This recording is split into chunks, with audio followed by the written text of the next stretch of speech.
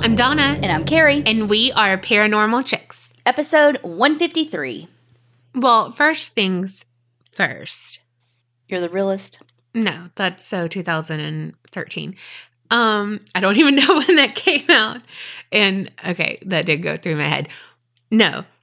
Shout out to all of our Texas people and everyone who is going through this incredible cold, whatever this weather thing is. Mm-hmm. I don't know. Thankfully, we haven't lost power or anything like that. Knock on wood. I know. I saw that the Golden Ghouls, that podcast, they couldn't put an episode out this week because they're in Texas. And so they couldn't put an episode out. Could I say that again? They couldn't put an episode out. But they had no power. They couldn't. They couldn't put an episode out? They could not put an episode out. You know who does get an episode this week and every other week? Well, not every other week, and every single week, in addition to the episodes that come out on the main feed, Patreoners. Okay. Thank you so much, Rowan K. from the UK. And shout out to your mom for the awesome Christmas present. Colleen O. from New Jersey. Inez E. from Louisiana. Christina G. from Texas. I see you that, and I raise you Allison R. from Texas. Oh, yeah? Well, I have Melanie H. from the UK. Katie R. from California. Crystal C. from Washington. Sophia H. from North Carolina. And Coral P. from the UK. UK. I was going to say. Oh, Lord. Well, that one she knew she rhymed. Seriously, thank y'all so freaking much. We are so thankful for y'all.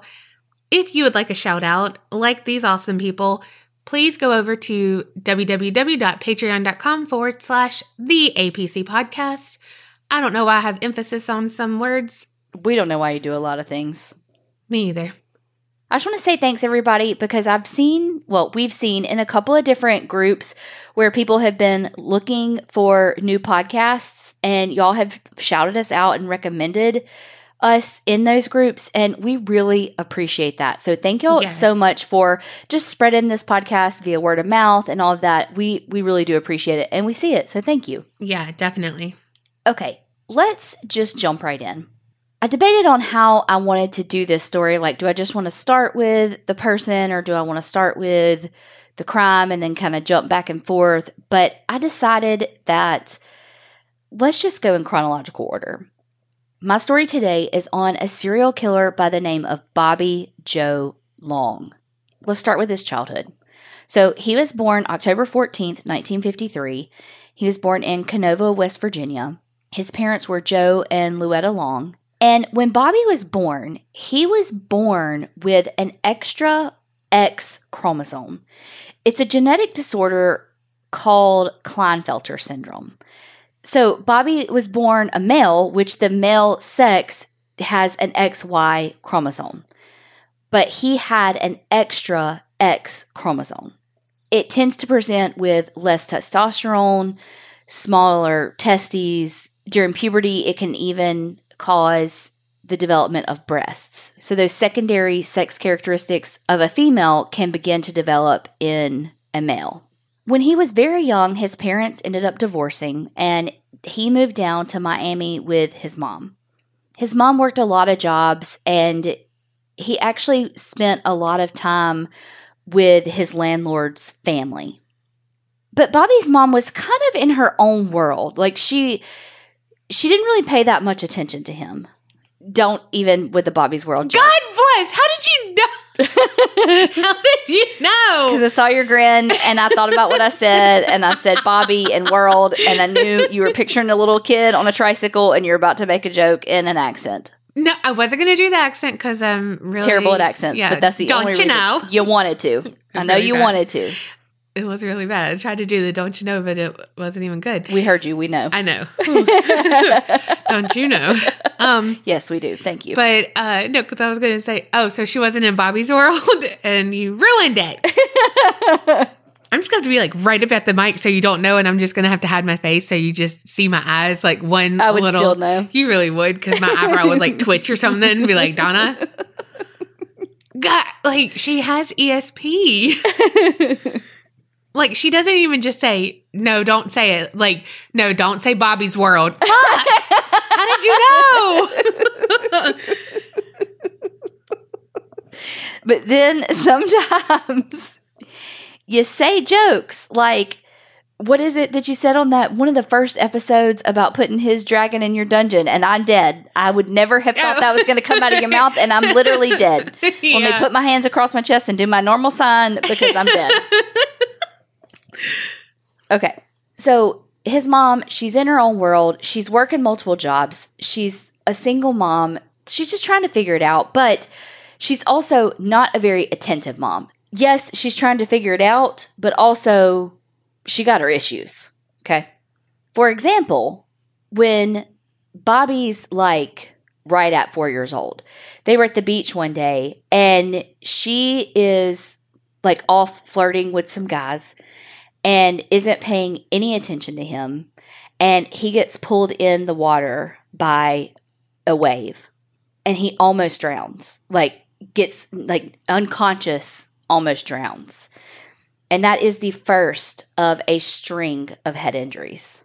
Oh, shit. Yes. Yes.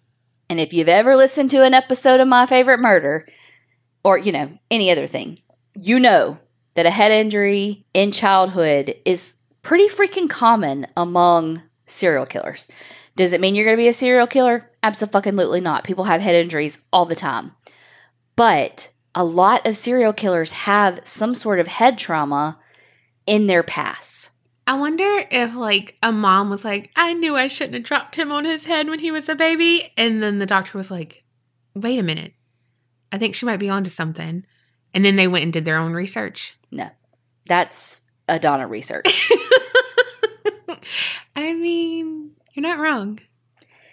Then, the very next year, he was swinging and fell from the swing, and he hit his head so hard that he was knocked unconscious, and a stick skewered his eyelid.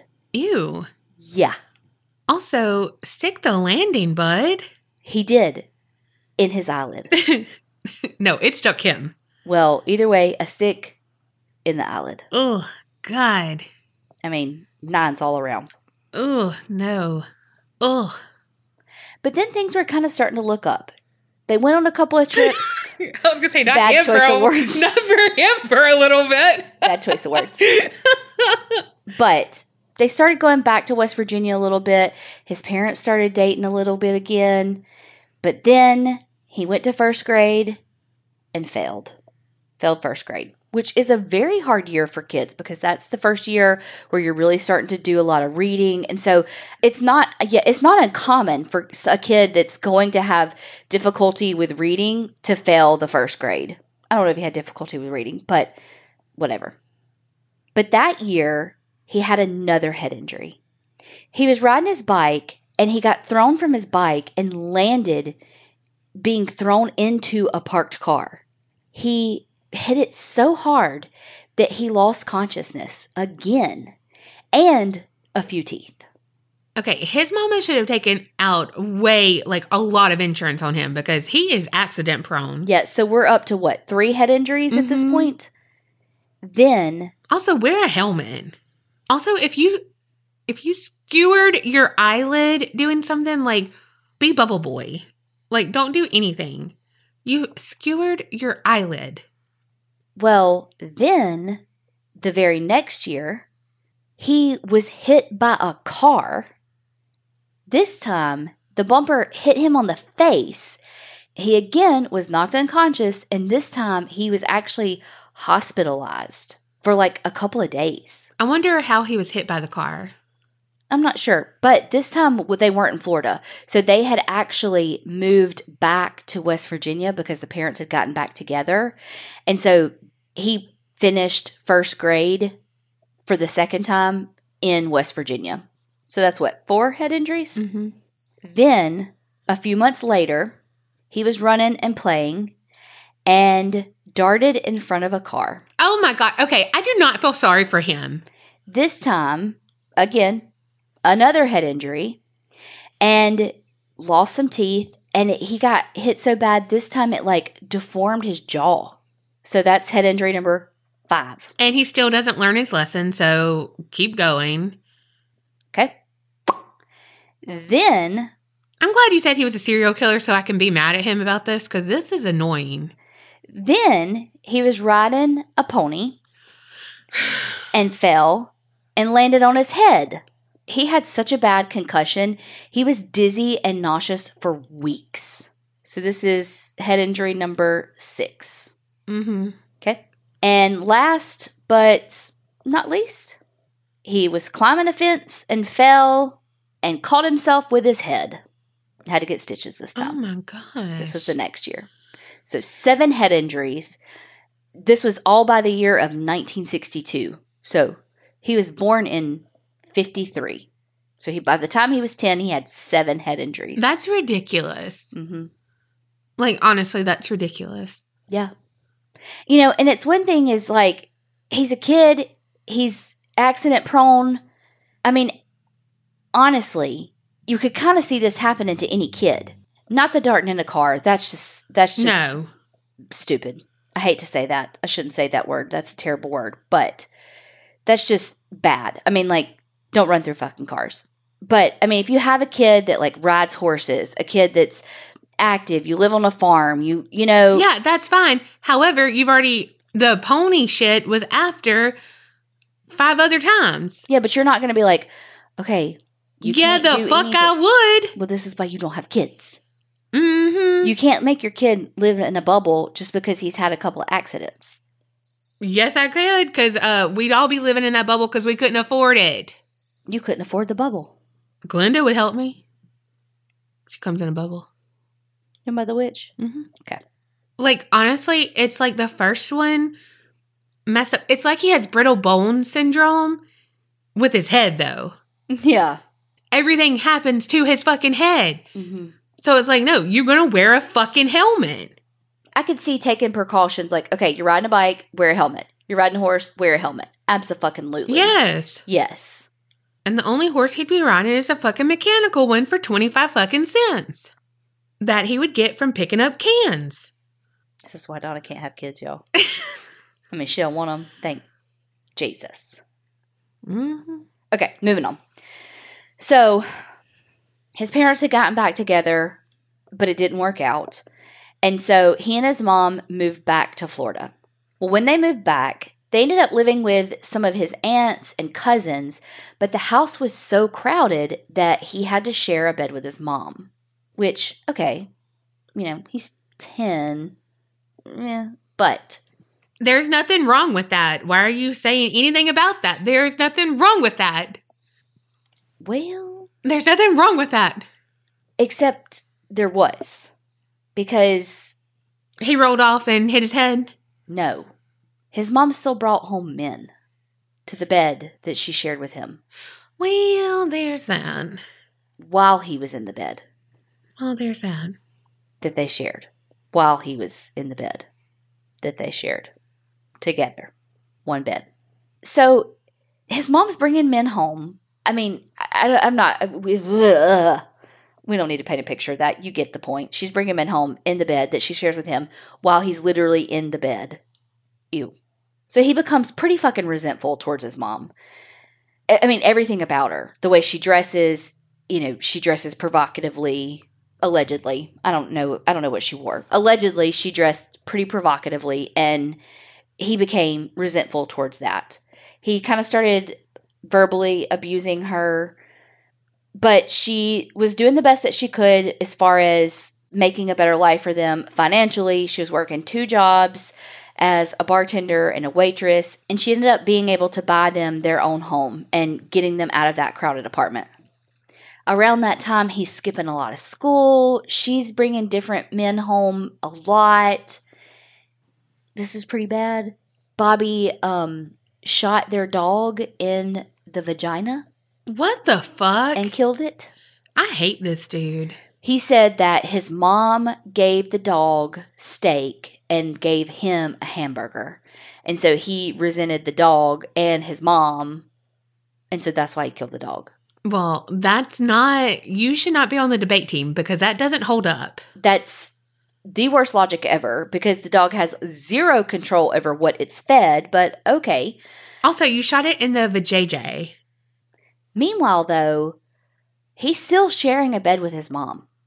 In this new house, even though there's plenty of room, but he's still sharing a bed with her. So it's this weird. It's weird. It's a weird relationship. It's this weird, toxic, cyclical, for lack of a better word, relationship of codependency and hate, like all wrapped into one. It's like he hates her and he resents her for all the things that she is and how she looks and the things that she does and the men that she has sex with and all these things. But he still sleeps in her bed. He still needs her. He's still this prepubescent, preteen boy that's codependent on her, you know? When he's about 13, though, he meets a girl named Cynthia, and they become fast friends. He can confide in her and tell her all the things he hates about his mother, and they end up becoming boyfriend and girlfriend. Like, loses his virginity to her, and even at this point stops sleeping in his mother's bed. He also started developing breasts as part of his chromosomal disorder and was getting teased because of it, but he was able to have surgery to remove the extra breast tissue. So I'm sure just given his issues with women, specifically his mother, and her appearance and all of that, like I just wonder how much his appearance, especially again with the secondary sex characteristics such as the breast. I don't know. I just wonder if it was difficult for him, but also I don't care because he's an asshole. But there was so much going on with him at that time. Could his future have been prevented if they could have reined some of this stuff in back then? I don't know. He was already clearly hurting animals and all the things. And then he started getting into some trouble with the law. He started stealing cars and just started stealing stuff. He dropped out of high school twice. How do you drop out twice? He dropped out and then went back and then was expelled and then was like, I'm not coming back then. Okay. Apparently, if you drop out, you can come back. I don't know. Yeah, that makes no sense to me. Like, if I said I dropped out of high school, that meant I dropped out. I guess you can change your mind. I mean, he was only in 10th grade. It's not like he was like, oh, I'm 3 months away from graduating. I'm going to drop out. You know, he was only in 10th grade. In between his attempts at high school, he was actually accused of rape, but the police released him because they said that the victim was lying. But, wow, of course, a lot of things are like, AKA, they just didn't have enough evidence. And so they were like, oh, she's lying. Yeah. I don't know. That's literally all I know about the case. So I can't say whether she was lying. I can't say whether it was lack of evidence. I don't fucking know. Wouldn't want to be those cops now, though. He ended up enlisted in the Army. And, okay, this is just to tell you, you're going to be like, oh my fucking God, when I tell you this. How'd he pass the psych exam? Girl, I don't fucking know. But he did get his GED when he was in the Army. But this is what you're going to be like, oh my fucking God. Just to tell you, like, his impulse control or lack thereof and just his, like, ugh. In one day, he got 7 tickets, motor vehicle tickets. 7. That's 4 more than I've gotten in one day. See, I pictured, like, got a ticket, got another ticket, like 7 separate things. It's probably all in one thing. You think? See, Yeah. I pictured he got, like, 7 separate moving violations. No. Oh, okay. Well, then that's not that bad. I mean, that sucks. It's a lot. But I'm Yeah. like, oh, okay. Because he could have gotten, like, oh, no insurance, no license, no this. No seatbelt, No. following too close, going too slow, Yeah. that. I was picturing, like, 7 different, like, moving violations. Yeah. Like, oh, got pulled over for speeding. Oh, got pulled over for speeding. Oh, got pulled over for speeding. Yeah. Oh, well, then that's not that big of a deal. Yeah. Anyway, while he was in the Army, he actually ended up marrying Cynthia. And things were pretty good. He wasn't, I mean, star husband, but it was pretty good. They got each other. I mean, it wasn't a fairy tale, but it was pretty good. All I picture is Cynthia the doll from Rugrats. The thing is, in February of 1974, everything changed for Cynthia. So we know he kind of lived life on the wild side. Well, at first I was like, hello, 7 tickets in one day. Like, literally, I wrote that down. But then you debunked my 7 tickets in one day, so there's that. But he got his final head injury. Oh, Lord. He was on a motorcycle, and he was driving so freaking fast when he collided with a car. As soon as he hit the car, he went flying off the motorcycle and hit the ground so hard that it cracked his helmet. He ended up spending months in the hospital, and he was unconscious for days. He should have died. Like, he should have died from that. At one point, they were even thinking about amputating one of his legs. Like, he was really injured from this. But with this head injury, he really started having some of the personality changes that some people have with a serious traumatic brain injury. He had an increased sex drive. So when he was in the hospital, the nurses would walk in and he would just be masturbating in the bed 5 and 6 times a day. The nurse would just fucking walk into him masturbating. After he finally got out of the hospital is when things at home took a turn for Cynthia. He had all of this pent-up sexual energy that he took out on her. He forced her to have sex with him multiple times a day and started physically abusing her. Eventually, he and Cynthia had 2 children, a son and a daughter. I'm not going to go in. They've moved a couple of times, blah, blah, blah, blah. We don't care. Changed jobs, blah, blah, blah, blah, blah. But he was arrested once for battery against a woman, and that was him physically abusing Cynthia. And it was bad for her, the abuse. And again, let's call it what it was. He was raping her. He was forcing her to have sex with him. I mean, just because you're married does not make it not rape. It was fucking rape. Yeah. One day, he beat Cynthia so badly that it ended up putting her in the hospital. Gosh. And at that point, she was like, I'm fucking done. I'm done. When she got out of the hospital, she went back home, and when he was asleep, she went and loaded a double-barrel shotgun. She just sat beside the bed with the shotgun pointed at his head all night long. Oh my gosh.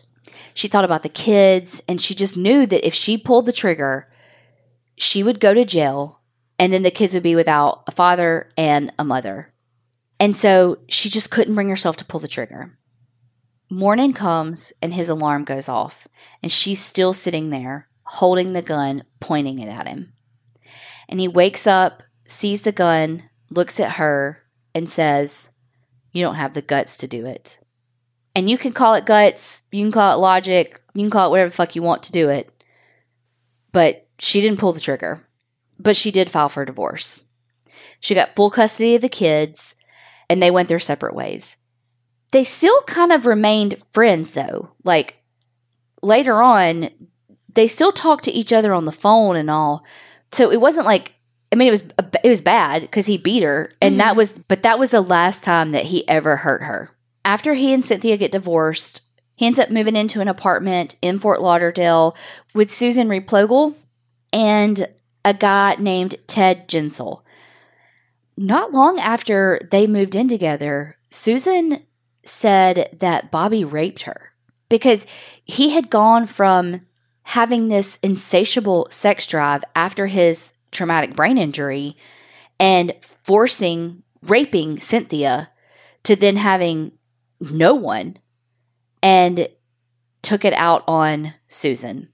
The police said that there was not enough evidence to prosecute him. It sounds familiar. This is 1981, so there's that.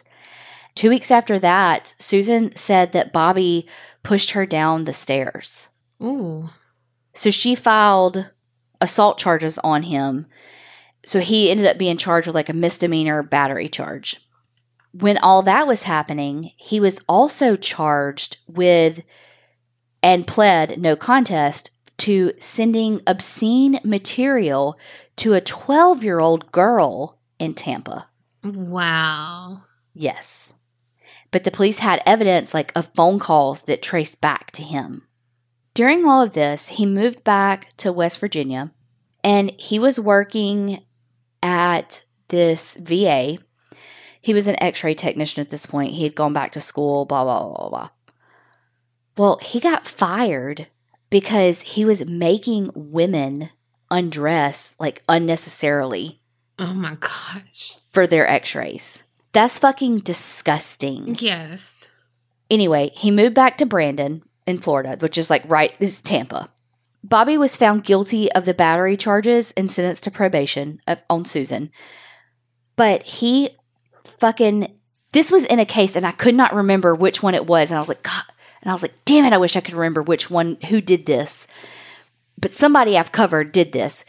Wrote letters over and over and over and over and over to the judge. And the judge awarded him a new trial. And then they ended up saying there wasn't enough evidence. And he was acquitted of the assault charges on Susan. Wow. But he was sentenced because he pled no contest to the 12-year-old sending the obscene stuff. And so he was sentenced to 2 days in jail plus probation. Oh, okay. Mm-hmm. You know what? You should have told everyone that he was sending lewd shit to a 12-year-old and they would have handled him. Well, then that's where things take an even more sinister turn. On March 6, 1984, Bobby responded to a classified ad from a lady in Newport Richey, Florida. The ad was to sell a house, and what he did was he went, toured the house, and then pulled a gun out, forced the woman who was showing the house into the bedroom where he raped her and stole all of her jewelry. This was the first of over 50 rapes. Holy crap. That is what gave Bobby the moniker of the classified ads rapist. Ooh. So he would respond to classified ads for many different things. And then when he would get there, if it was just a female, he would pull a gun, pull a knife, whatever, sometimes tie them up like BTK style and rape them, steal their jewelry, steal whatever. Yeah. And then leave. But if there was a man there, he would be like, oh, well, yeah, I'm not really interested in that, and then just leave. Yeah. Well, he had a girlfriend at the time, and he would give his girlfriend some of that jewelry, like, oh, look what I got you, babe. Mm-mm. It was someone's jewelry that he stole that he fucking raped. Oh, I was watching an episode of one of the crime shows I watch, who knows which one, but it was like that. One of the, it always is. It's, one of their trophies they would give to their spouse. And it's like, that's how they figured out. Because it was like, oh, wait, what about this? And it's like, oh, yeah, he's given that to me the whole time we dated. And now we've been married. And, he gives it to me, blah, blah, blah, blah. And it's like, he stole that from a person he raped and tortured and killed. Yes. And you thought that was sweet. And not... It's blaming not their her. fault. Yeah. But it's like, that would make me so sick. And it made that person on the TV show sick too. You know what I mean? And instantly puke. Yes. Oh, gosh. He would also pawn some of it because he quit his job. It was like he made this a fucking career. I don't know. He just is a piece of shit. Because he became consumed with fulfilling those sexual desires that he had. Yeah. Well, then in April of 1984, there was a lady named Mary Hicks, and she was at I'm making this place up because I can't remember exactly where it was, but she was at the grocery store, wherever she was. And she drove a Jaguar, and so she always kind of parked away from everybody because it was a Jaguar. She didn't want it to get banged up or whatever. When she came out of the store, whatever store it was, she noticed that there was a guy standing by her car. And again, she drives a nice Jaguar, so she's used to that, of guys being like, oh. And then when they see a girl driving it, they're like, oh, I know more about this car than she does, when it's never the case. She always knows more about the car, and so it's always a thing. Sometimes they want to ride in it just to kind of get a feel for it, Yeah. what have you. So she walks up there. He's checking the car out. He's chatting her up. They're talking about the car, blah, blah, blah, blah. He ends up asking for a ride in it. She gets a normal feel from him, though. It's not, nothing seems out of the ordinary. So she's like, sure, absolutely. We'll go for a spin around the block. Hop in. When they get in the car, they get it cranked up. They start down the road. Bobby pulls a gun out on Mary. He tells her to drive. He's going to tell her, where to go. And she's like, fuck this. Squirt! And she crashes the Jaguar into a pole. She gets off and takes off fucking running. Yes. Well, he ends up getting arrested.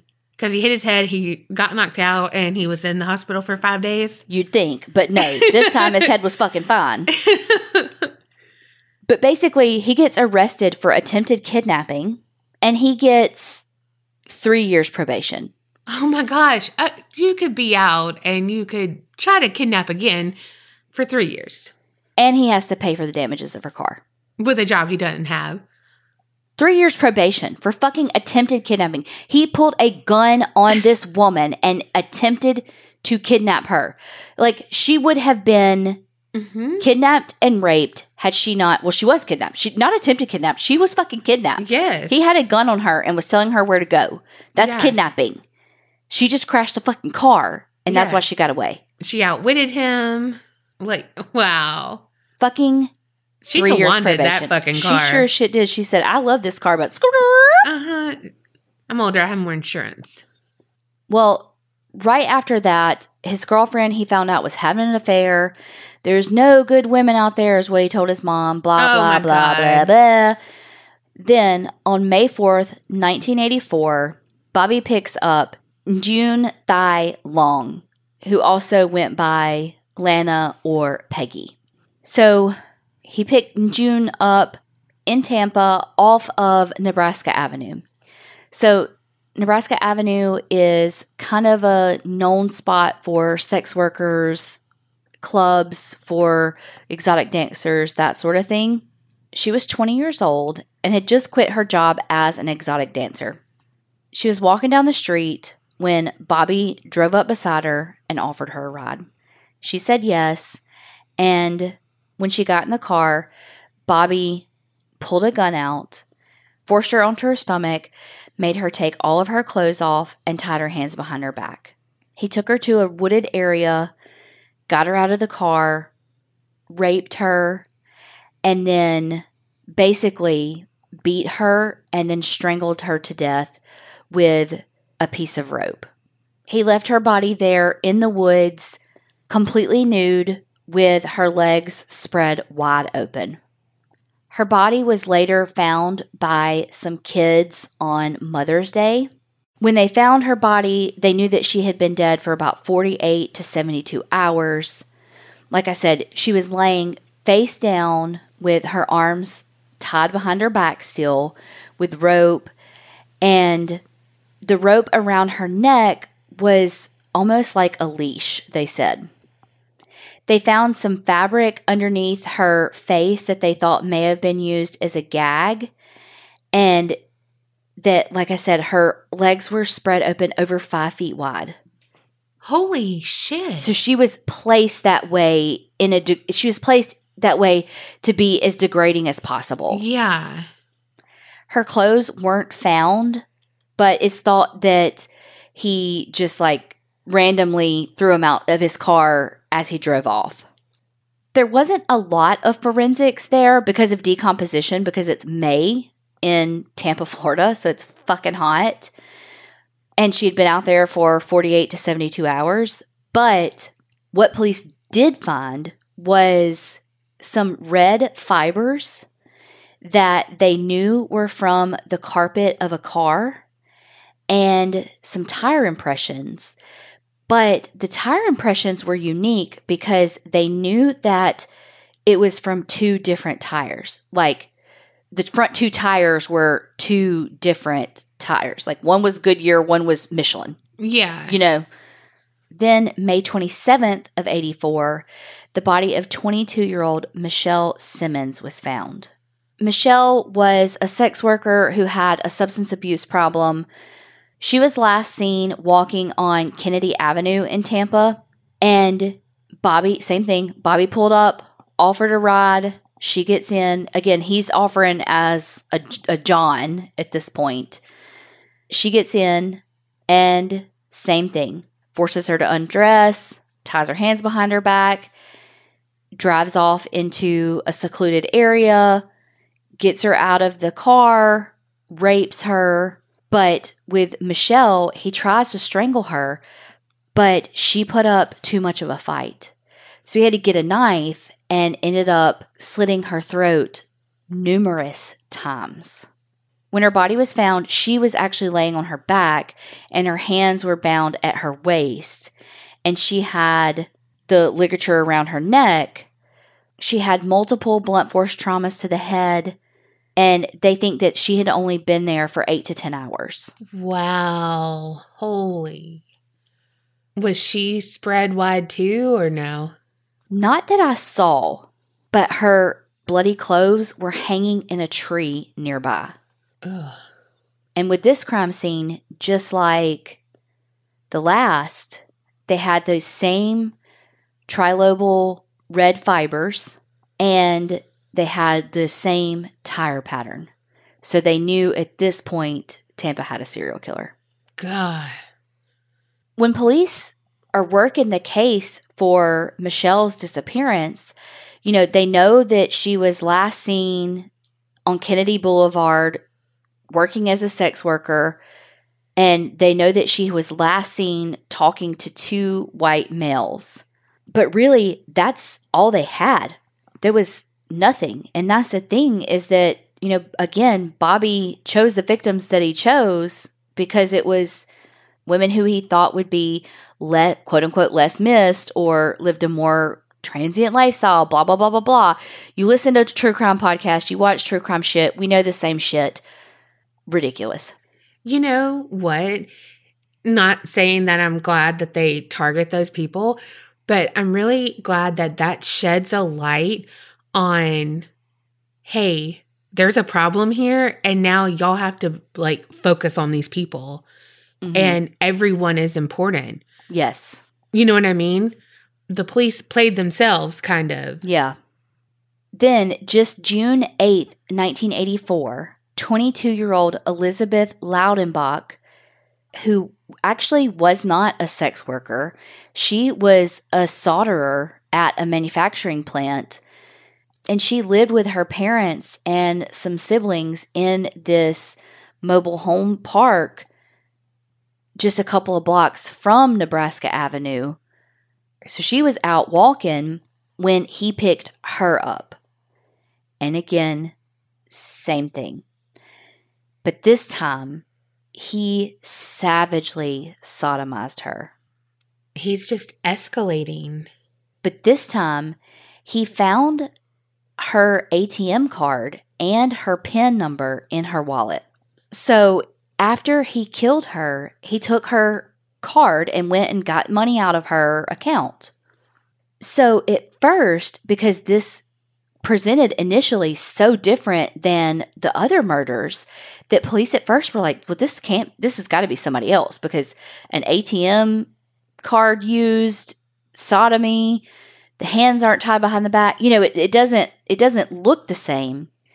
But then the forensics came back, and the trilobal red nylon threads from the car were there, and so were the tire treads. By the time that they found Elizabeth's body, she was so badly decomposed that her whole body, including her clothes, only weighed 25 pounds. What? Mm-hmm. And the rope was still around her neck. That's so sad. Yep. Then on September 30th, 1984, Chanel Devon Williams was walking down the street, and she had only been out of Hillsborough County Jail for days. And when he picked her up, she was like, I'm not what you think I am. like saying she's not a sex worker. Although some stuff said she had a history of being a sex worker, but she's like, I'm not what you think I am. But he picked her up to take her home. And when he picked her up, he savagely beat her while he's driving and she's in the front seat, forced her to undress, tied her hands behind her back, forced her to lay on her stomach, and then beat her again. So after he does all that, he pulls over on this like kind of secluded area, rapes her, like still in the car, which is not his normal. Like he usually takes him out and rapes him. No, he rapes her still in the car, then pulls her out of the car, tries to strangle her, but she is putting up a serious fight. So he then pulls out his gun and shoots her in the back of the head. Then he just pushes her body under this wire fence. When he drives away, he takes her clothes and he throws them from the car, and her underwear and bra land on the gate's entrance. He's such a fucking weak incel. He can't even when they put up a fight, he can't even kill them. He has to rely on a weapon. He can't even do it with his own hands in because he's so fucking weak. Yeah. It's like, okay, dude. This one, again, other than the fact that she was a sex worker, because when police were doing their investigating, there was another sex worker that said that they were working together and that she had seen her get into the car with a John. So, according to another sex worker, they were both working that night as sex workers. So, police were like, is this the same person? Because other than it being a sex worker and being in a rural area, it wasn't the same. You know, she was shot. There wasn't all the same things, you know. But forensically, she was linked. I don't know why they're scratching their head when it's like, well, it's not the same. Yeah, he's escalating. Well, but if you think about it too, though, so all of the women were sex workers, except for Elizabeth. Which he thought she was because she was lived walking in that area. Uh-huh. But they're all so different. So they're all kind of that early 20s-ish, you know, let's just say like 18 to 26, basically. And they're all like 5'2" to 5'6". But Chanel is African-American and June is Asian. The rest were Caucasian. So there's no consistency with race. But that doesn't have to matter. But when you look at serial killers, they tend to kill within their race or ethnicity. So kind of, when you're looking at victimology, yes. But here's the thing with Chanel's death. I heard this on a podcast called, Serial Killers. But I didn't see this in any articles, but they said this. They said that when he killed Chanel, he wasn't intended on killing anybody that day. He had to run to the store for something. He had a lean cuisine in the oven and ran out to go get milk or something and saw her and was like, gotta have her. Killed her and came back to a burning lean cuisine in the oven. So she was more of a spur of the moment decision versus the others. So that could be part of the reason why hers was a little bit different, but the forensics was there to link them. Yeah. So after Chanel, I just think she was a badder bitch because she had just got out of fucking jail. Come at me, bro. Then 28-year-old Karen Beth Dinsfriend, who was a known sex worker with a history of substance abuse, was working on the Nebraska Avenue area when the exact same thing. She gets in his car, makes her undress, bounds her, rapes her, drives to an orange grove, strangles her, rapes her again. But this time, he hears something before he dumps the body. He hears some dogs barking. And so he waits with the body in the car for a long time. He wraps it in a beach blanket, shoves her in the trunk, and drives to another area before dumping the body. And so this again was a little bit different from his normal pattern. But right away, detectives knew that it was linked because the ligatures were the signature. They were exactly the same. Same thing. The red fibers were there, all the things. Then on October 31st, 1984, the body of 22-year-old Kimberly Hops was found. But her body was mummified. They said that she had been dead for 3 weeks. But her body basically was preserved in a patch of mud. No clothing, ligatures, or any types of physical evidence at the scene. But basically, because the body was nude and exposed to the elements and all, there was no hairs, fibers, semen, or anything else. But then on November 3rd, 1984, 17-year-old Lisa McVeigh was coming home from work. She was riding her bike, and a coworker had offered to take her home from work, but she was like, no, because she only lived like 3 miles away. And she's like, I got my bike, I'm fine.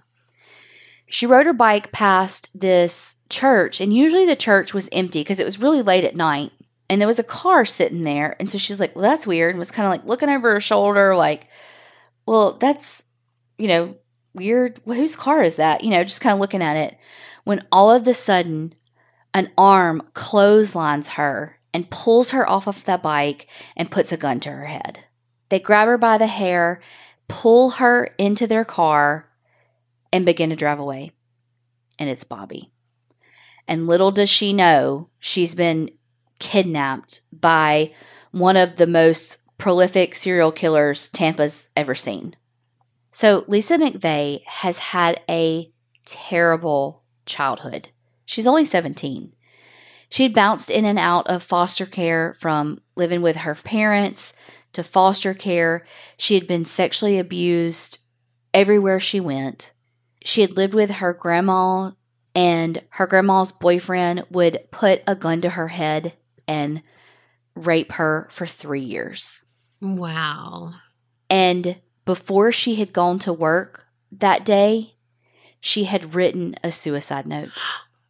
She was going home to die by suicide. Wow. When she was kidnapped.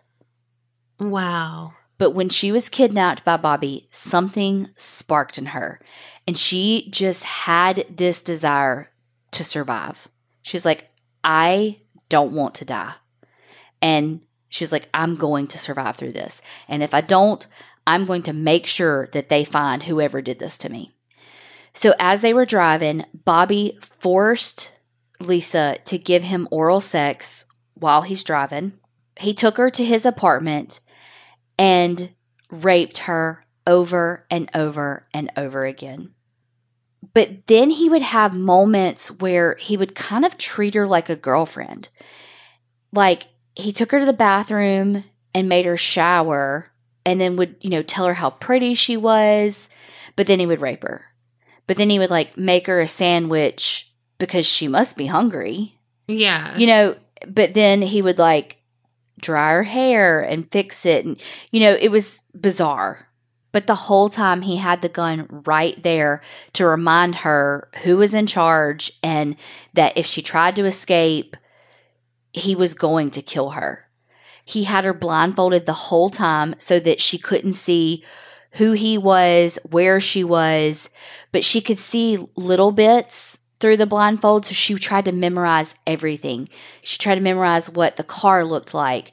She tried to remember how many steps that she went up to get to the apartment. She tried to remember what the handle felt like. At one point, when he was trying to pretend like she was his girlfriend, he put her hands on his face. So she tried to feel around for any distinguishable characteristics so that she could try to remember what he looked like based on touch. Yeah. Also, random question. You're going to be like, Donna, again, with your fucking things. But you said he had the gun right there all the time to remind her. Did he, touch her with it? Or what? Because she's blindfolded. Yes. Okay. Just yes, he would put it to her head. Okay. Hell, all he had to do would be to cock it too. Well, if he's drying her hair, come at me again. He kept her in that apartment, raping her over and over again. for over 26 hours. He fell asleep at one point, and she laid there. She could hear him snoring, but she didn't know if those were fake snores or real snores, because he was like, you better not fucking try anything because I've got the gun right here. So she didn't know if it was a test or not. And so she just lay there because her survival instincts are kicking in. Like, she's doing everything that she can to play along with him. Like, okay, I'll play to be your girlfriend. This girl's a survivor. Like, she hasn't survived all that she has survived without knowing how to play him right back to get through this.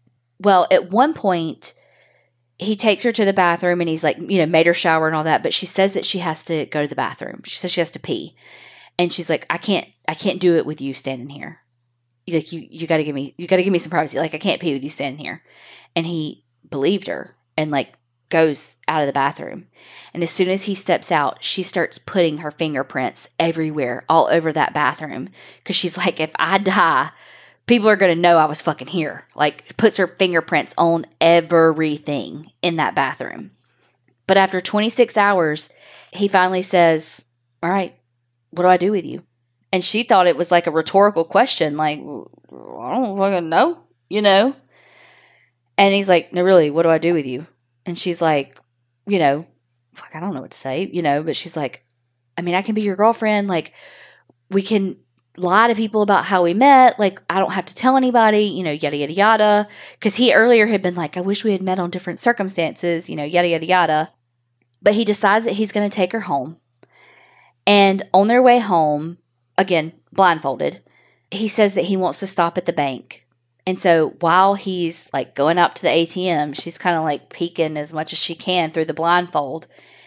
So she's able to tell it's a maroon car. When she could see some of it too, when she was like, what car is that in the parking lot? Because it was him of that church. But anyway, it's a maroon car. And she said, because I left this out. She noticed the car too when it was at the church parking lot. She's like, it's got 2 different tires. Like, that's weird. That was something that stood out to her. But she tried noticing like landmarks, that what's around the bank. She could see on the dashboard of the car that it said Magnum. So he drove a Dodge Magnum. And the word Magnum being on the dashboard was unique to a 1978 Dodge Magnum. Like, only that model had the word on the dashboard there. That's some fucking Law and Order criminal intent fucking shit. Yeah. He ended up not taking her all the way home, but dropping her off in this parking lot. Fucking gives her a kiss bye and is like, take care. Well, she fucking hauls ass from there. Well, he tells her to wait 5 minutes, which she does. Yeah. Or whatever. And then hauls fucking ass. Some stuff says she went home first and then went to the police station. Some stuff said she went straight to the police station. She tells police what happened. And they perk up when they hear this car had 2 tires. And it was like a maroon interior. And then when they do the test on all of her clothes and they find the same trilobal fibers and they go, holy shit, this is our serial killer. We find who did this to her. We find our serial killer. Yeah. Good for her. Also, I wonder, since she was planning to die by suicide, I wonder what would have happened if he was like, get undressed, like, I want you to do this or I'm going to kill you. And she'd been like, do it. Like, legit, I was going to do it anyway. Just fucking do it. Like, what he would do, only because he got off on everything else. It wasn't the killing part. Right. You know what I mean? Like, because that all changed. You know what I mean? Right. It was everything leading up to it. So I wonder what would have happened. Like, what? Yeah. I mean, she did the right thing. Like, oh, gosh. But, like, I just wonder, like, you want that, like, sliding glass door, whatever it is, like, where you can just see both sides. Like, okay, this is what happened. But if she would have just not had that fight, if that wouldn't have went in and she would have just been like, fuck it. Fuck. Kill me. Like, I'm not doing this. Are you fucking kidding me? I'm not sucking your cock because I've had to do it all my fucking life. You know what I mean? Yeah. Just like went the fuck off. He would have been like, wait, what? Like, because you know what? She's you, but she's not a fucking serial killer. You know what I mean? She's had a shit life just like you did. But no, Hers is fucking worse. Oh, for sure. Because she had that done to her, not just beside her and yes, everything else. But, like, you know what I mean? Like, all this shit that's in your head that there's no good women left because blah, blah, blah. And all of that actually fucking happened to her, you stupid incel little piece of shit. Yeah. And it's like, just to see, you know what I mean? If she, like, went off on that, just to have his reaction of, like, wait, what? But sorry, that just popped in my head. If you want more on Lisa's story, there is actually an I Survived episode where she goes into more detail, and it's her telling her story if you want to watch her episode. Anyway, okay. Shortly after Lisa, November 6, 1984, the body of 18-year-old Virginia Johnson was found, dismembered in a field. Police found a skull and an upper torso dressed in a tank top with a shoelace and some fabric twisted around the neck. They found like a heart-shaped pendant around the neck. So at first you're like, wait, what? Like dismemberment? That's a whole nother, wait, what? But the dismemberment was from the elements. It was from animal. Okay, yeah. Whatever that word is, I can't think of. Eating it. Oh, like, what's the word I'm looking for? I almost said, it was from the elements and from animals. I wonder if he let her go because she was youngest. I don't know. Or, like, she was the prettiest to him, or, like, I wonder why that. He had to have reminded her of somebody or something. She had to remind him? Yes. That's what I meant. Strike that, reverse it. Oh, okay. I was like, wait, what? Okay, then on November 10th, 1984, 21-year-old Kimberly Swan, she was an exotic dancer. So she was driving down the road and was drunk. Bobby pulled up beside her and was like, hey, pull over. She pulls over and Bobby's like, hey, let me give you a ride. Like, you're drunk. Like, let's go get a drink. Let me give you a ride. And she's like, okay. Well, once she gets in the car, though, for some reason, they start arguing, and he doesn't even rape her at that point. He just fucking strangles her and dumps the body. Some stuff said that because she was drunk, she started vomiting, and that's why he just, like, strangled her and dumped the body. Ooh. So just 2 days after that, though, Kimberly Swan's body was found by some highway construction workers. So now police have some more to go on because now they know it was a 1978 Dodge Magnum, right? And they also know that a general time of when an ATM was used. So they were able to cross-reference Dodge Magnum, 1978 Dodge Magnum owners with people who used banks, like ATMs, in North Tampa on that day. So they comprised the list, and it had one fucking person, Bobby Joe Long. I wonder if anyone said, "Ooh, that's a long list." Oh my God. I mean, I did tell Donna earlier, my story's long. And I said, literally, his last name's Long. They can't just go arrest him. Like, that's not enough to just fucking arrest him, right? Well, November 15th, 1984, Bobby actually got pulled over because of his car being so similar to what was described by Lisa. And again, police kind of knew it was him, but they didn't have enough to arrest him. And so they said, hey, we're pulling you over because of this alleged fake robbery. So we're going to take a picture of you and okay, bye, because they can't arrest him. But they got a picture of him. So they put his picture in a lineup and they bring Lisa in and she identifies him. Well, they start surveillance on him. While they're doing all of this, they find the body of 21-year-old Vicki Elliott, and she was murdered 2 months ago. Not from now, from then. So she had gone missing back in September. She worked at a coffee shop at this Ramada Inn, and one day she just didn't come to work. Well, they knew that she was planning on going back to Michigan to, like, study to be this paramedic. But she was supposed to come to work, and she just never showed up. And that was the last time anybody ever saw her until then, when they found her body 2 months later. So eventually police got an arrest warrant. They went to his apartment and they arrested him. There were so many agencies involved in this case because it covered a couple of different counties, Pinellas, Hillsborough, and I can't remember any of the other ones. The FBI was involved. They actually pretty early on gave a profile to the Hillsborough County Police, and they were spot on. Like age, dropped out of high school, military experience, divorce, can't hold a job. They had him pegged pretty spot on. So, long story short, he was arrested for abduction, kidnapping, involuntary sexual battery of Lisa McVeigh.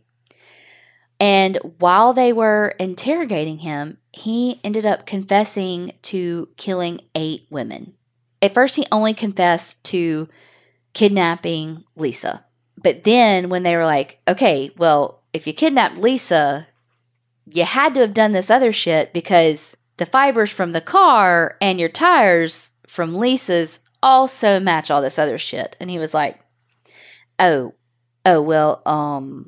okay, I did it. You got me. He pled guilty to 8 of 10 murders. Here's the thing, though, that Vicky's body, they actually did not know that Vicky was one of his victims. So he ended up telling them about Vicky. Dang. And there's another one. So back March 27th of 1984 was actually his first murder. And that was right before he abducted Mary Hicks, the lady with the Jaguar. Yeah. He abducted and killed 20-year-old Artis Wick. She was a sex worker, and he picked her up, strangled her, and after he raped her, he was like, didn't really do it for me, and then killed her. So if Mary Hicks had not crashed that Jaguar, she would have been his second murder victim. Wow. Wow. Yeah. He got 3 years probation. And had to pay $1,500 to fix her car. And had already killed someone. He was like, yeah. He didn't sound like a goose, but yeah. A very Gaston-y goose. So, okay.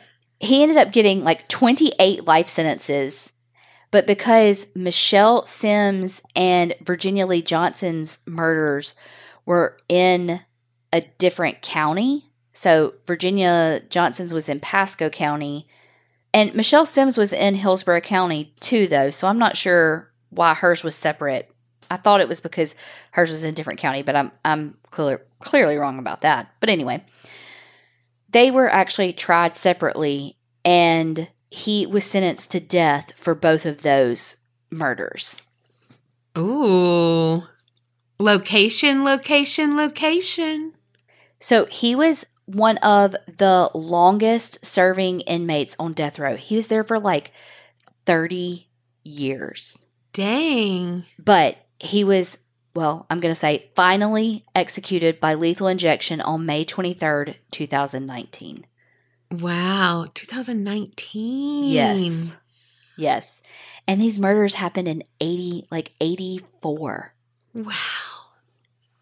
So Bobby Joe Long, for sure, 10 victims, 10 murder victims, and over 50 rape victims as like the classified ads rapist. Wow. And when they picked him up and they took him back to the police station and they were interrogating him and he started like confessing and all, and they gave him his call, he called Cynthia. Because not long before that, when it broke about them finding one of the bodies, he had just called her when she saw it on the news. She was like, can you believe this? All these bodies in Tampa? And he was like, yeah, you can never be too careful. Dang. And so he called her and was like, see, what had happened was... it me. Wow. Wow. On a positive note, though, Lisa McVeigh, the survivor who was like fucking amazing and Instrumental. literally gathered all of the fucking evidence that led them to convict him. Not only was she at all of the stuff and helped get him convicted and was at his execution, but she went on to become a Hillsborough County Sheriff's Deputy. Hell yeah. Mm-hmm. But it just kind of shows you that truly, no matter how low life gets, no matter how deep in your depression and your trauma and your despair that you get, it may get worse before it gets better. Because it did for Lisa. It got way fucking worse. Yeah. But that was the catalyst to completely change her life for what it was meant to be. Yeah. I mean, she was heading home to die by suicide. She had written the letter. Wow, that's so wild. And she became this amazing survivor that is a beacon of light and hope for so many people and is now a protector every day in her life as a deputy sheriff. Mm-hmm. You know, and it's like, it truly does show you that no matter how low your life gets, there is always hope. Yeah. Thanks for stealing my I survived stuff. God. You're welcome. Well, you know, you could still do it. No, we know she survived. Well, you know, the title, but cool. All right. Well, mine. So it's still February, and apparently I'm all about the love. And we know, tale as old as time, time as old as rhyme, love basically conquers all. But is it truly a match for evil? Dun dun dun. I mean, can ID or Discovery Plus just hire me for those one-liners? Please. I mean, I couldn't do that because, you know, like, Beauty and the Beast would be like, Mm-hmm. Yeah, Beauty and the Beast specifically. Not Disney. I mean, Beast, can you call me at home? Because I liked how you ripped that paper. Like, woo, woo. You know, like when he ripped... The curtain? No, his painting, you know. Oh, yeah. Because, you know, that was some tough canvas back then. Mm-hmm. And he was like, oh, never look like that again. Like, give me that anger. Give me that hostility. And then the way he made her waist look so tiny with his big-ass hands. I know. Oh, God. I know. Do you know how little you would feel next to him? You would be like, I look like a personal pan pizza. He would cut my third chin so delicately. I don't think he'd do it delicately. I think he'd be like, give you a nice bruise from it. Oh. Especially on your blood thinners. Oh, my God. Oh, my God. Okay. And I mean, you do like facial hair. I do. But not of my soulmate, because that was not... If y'all did not tune into that live, I paid $20 to find out who my soulmate would be. Not impressed. Not impressed. People said, he did look like a werewolf, though. But a person playing a werewolf. Taylor Lautner? Yeah. Yeah. Who is attractive, just not your style. He is attractive, just not my style. There was no face tat in sight. Like, what the fuck? All right. Well, this week, I'm talking about 3 different love stories that are woven together by circumstance, location, and tragedy. I mean, I feel like this is the beginning to a fucking rom-com. All I picture is a trailer for a movie with that guy's voice that does them all. Oh, yeah. You know? I can't do that movie voice, but yeah. You do it. I don't think. And then, I don't know. I can't do it. And then, love it. Okay. And then circumstance and all the other things that you said interwoven together. That's all I got. Oh, interwoven. That's a good one. Isn't that what you said? I said woven together by. Oh. Well, interwoven together, isn't that like no, the you same said thing? Interwoven. But I said interwoven together. That's like saying interwoven. Oh. I don't know. Interwoven. Bleh. You had me. Yeah, hello? Mm-hmm. I don't know. I don't know words. Okay. All right. We're going to begin with the love story of Hans and Gerda Mueller. Picture it. New Orleans, Louisiana, in the mid to late 1800s. And that's when Hans and Gerda Mueller Both left their home of Germany together to immigrate to the U.S. in hopes of a better life. Hans was a skilled butcher, and so soon they opened up a sausage factory and a shop at 725 Ursuline Avenue in New Orleans. That's your fucking sausage factory? Dream place. I mean, is that a porn? That's where you need to go meet your fucking soulmate. I mean, honestly, I love sausage and sausage. Yeah. All around 10 out of 10. This was all about location. The factory and store were both on the first floor, and the Mueller's residence was upstairs. They became a staple in the neighborhood. Everyone knew them. Cue another Beauty and the Beast reference. Like, think about the opening scene. Everyone saying bonjour, like the whole fucking thing. That was them on this fucking street. They want so much more than this provincial life. I mean, yeah. Sometimes it do be like that. Well, everyone always remarked how sweet the couple was, how happy they seemed to be. But we all know looks can be deceiving. And they both wanted to have that American dream. But it came at a price. And that price was their marriage. In early 1900, their relationship was at a pivotal point. Their emotional strings were strained behind closed doors because they were both so tired. Well, Gerda suggested that Hans go to the local port and see if there was a German who they could hire to help him out at the store. So they get the aid they need and they help out one of their fellow countrymen. However, it wasn't a man who Hans brought back. Uh-oh. Most accounts of the stories say that Hans hired a much younger, more attractive woman who would help Gerda run the business and run the household as well. Uh-oh. Yeah, and we've all heard that story 1,000 times, that a wife helps support her husband, works super hard for his dream. She grows older faster with all of the stress and blah, blah, blah, blah, blah. Hardships, and then the husband kind of trades her in for a younger model kind of thing. Insert I fucking roll. Yeah. Well, this is what Hans did. And he eventually crossed that line and started to have a full-fledged affair with this younger woman. And also, fuck her for coming into their house and doing that too, though. Fuck everybody. I hate fucking cheaters. Fuck everyone. I hate a cheater too. I mean, I get that everybody's been there in some shape, form, fashion of something. Yep. But, like, grow, move on. Oh, though, you know? Yeah. Like, they're married. They've been married for so long. Like, they have a life. They own a business. I mean, yep. You're destroying them. He's destroying them. Yes. I was going to say, I'm not putting the blame on the mistress, quote unquote.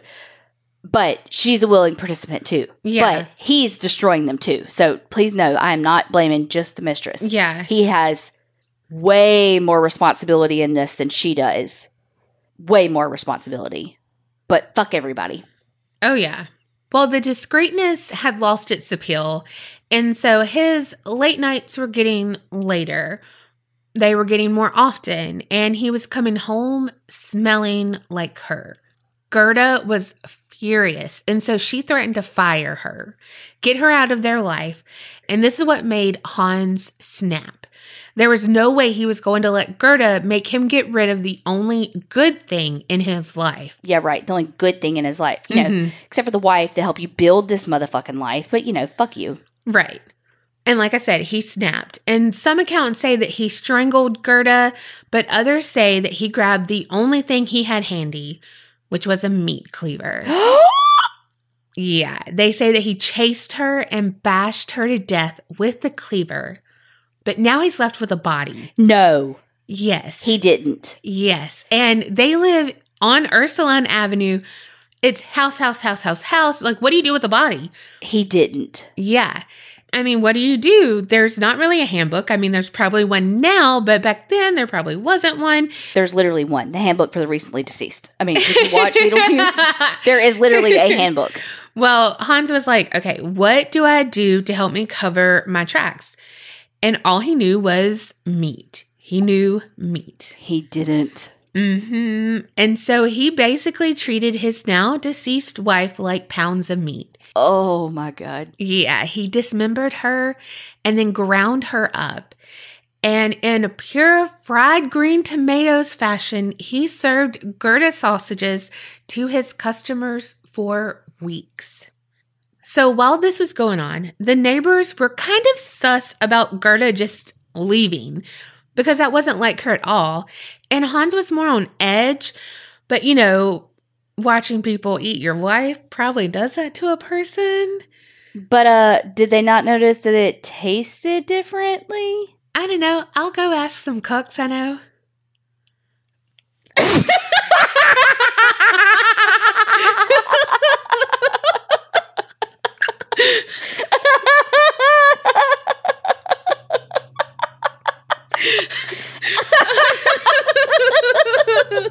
It took me a second because I thought you said cooks, like COOKS.